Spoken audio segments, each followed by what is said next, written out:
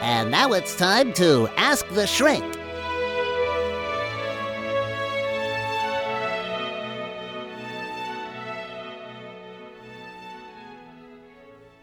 Hey, welcome to this bonus episode of Shrink for the Shy Guy. This is Ask the Shrink, where I answer questions from you, the listener.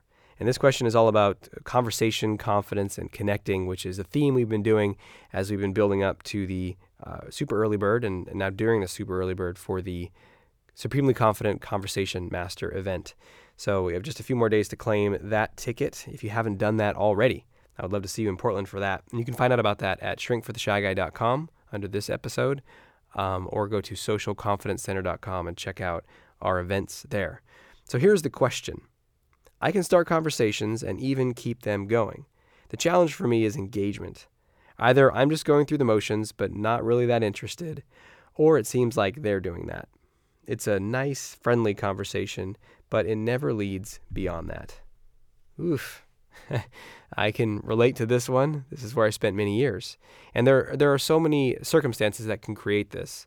And so I'm going to share what I can in this answer. And of course, like for a full unpacking and just the level of depth we can get into, I highly recommend coming to see me in Portland for the Conversation Master event. And you will leave that just a total understanding of conversations, why they're engaging, why they're not. But let me give you some answers now that will help you immediately today. So a couple of things. Let me ask you this. What do you think the main reason for a lack of engagement is in conversations where one or both people don't feel that interested? Even if they're having the conversation, they might just be going through the motions, as this listener said. What do you think is that biggest reason for lack of engagement? What's your guess? Is it that someone doesn't know what to say? Is it that the topics are different? People aren't interested in the same topic? Actually, not really, because there's a technique called follow the fascination, which I was talking about in a previous episode recently, where I've talked to people about something I know absolutely nothing about and would not even think that I was interested in, but I can always find questions to ask that keep me engaged. So it's not the topic. And no, you can not know what to say for a second or for a minute. You can halt, you can question, you can pause, you can be like, I'm not sure what to ask here, or whatever. And that's not a block to engaging conversations. In fact, that can make a conversation even more engaging when someone is authentic like that. No, that's not the biggest obstacle. The biggest obstacle to engaging, and the lack of engaging conversations, is excessive niceness. Excessive niceness leads to surface level, phony, false, or just superficial conversations that lack depth and engagement. And so the biggest obstacle then to engagement is our own old patterns of niceness. Here's a few examples of how that shows up. One is you don't want to ask anything that is outside the box. You just stick to the straight and narrow of conversation scripts that people have had 1,000 times before. So whether it's about their work or their family or their health or anything, you're just really narrow. Like, oh, neat. Oh, what happened then? Oh, yeah. And you're not asking anything about what you really want to know or that's unusual or that you're really curious about. You're just sticking right there because you're like, well, I don't know if this would bother them. I don't know if this would upset them. I don't know if they'd want to answer this question. So a lot of people pleasing is going on there. Another reason why there can be a lack of engagement is because you're being excessively nice. And so you're not wanting to share too much information, not wanting to share information that might be controversial or upsetting, or you're thinking, I don't know if they're really going to be interested in this. So maybe I just won't share this part, even though that's probably the most interesting, juicy part. Or you just might not share much of yourself at all. We talked about this recently, about the necessity to share freely. So whatever the way it plays out, the biggest source of the problem is excessive niceness. And so what we need to do to have more engaging conversations is we need to be a bit edgier. Now, this doesn't mean crazy shit and, taking your shirt off or whatever.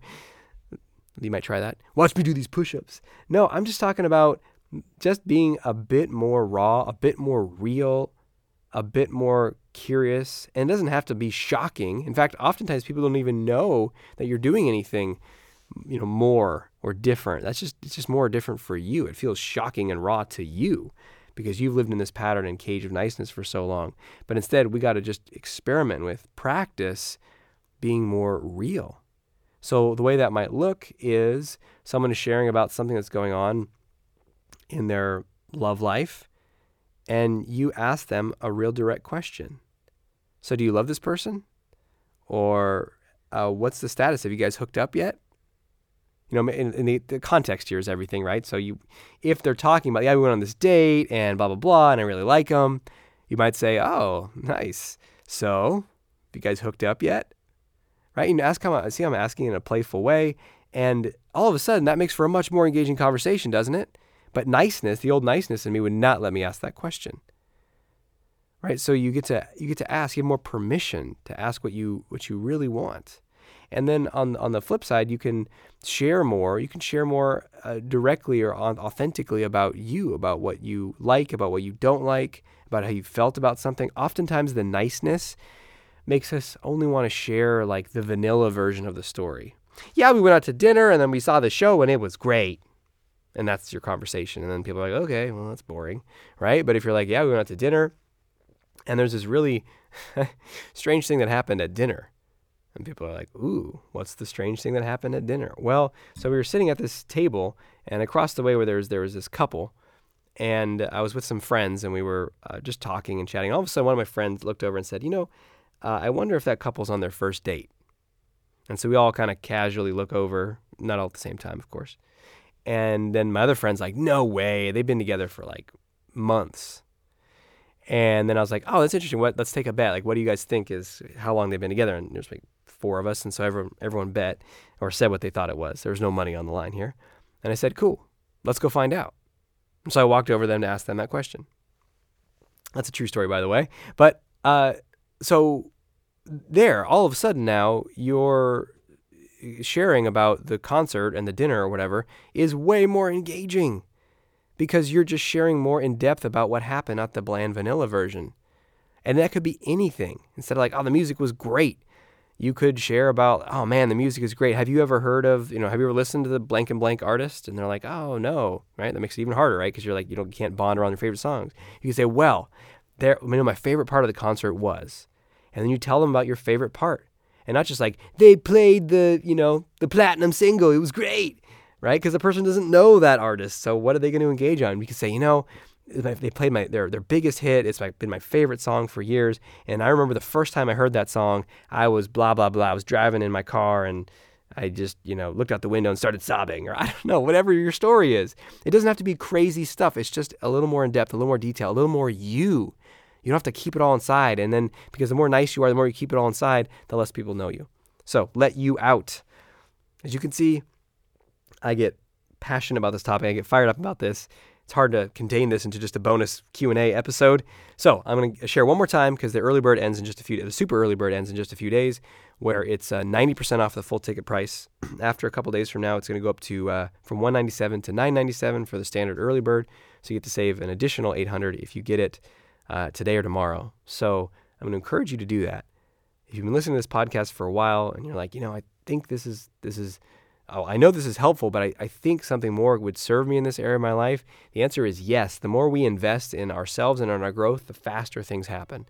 So if you want to really up-level in this area of your life, come out to Portland, see me for the Supremely Confident Conversation Master. You go to shrinkfortheshyguy.com to get the links for that. And until we speak again, you have the courage to be who you are and to know on a deep level that you're awesome.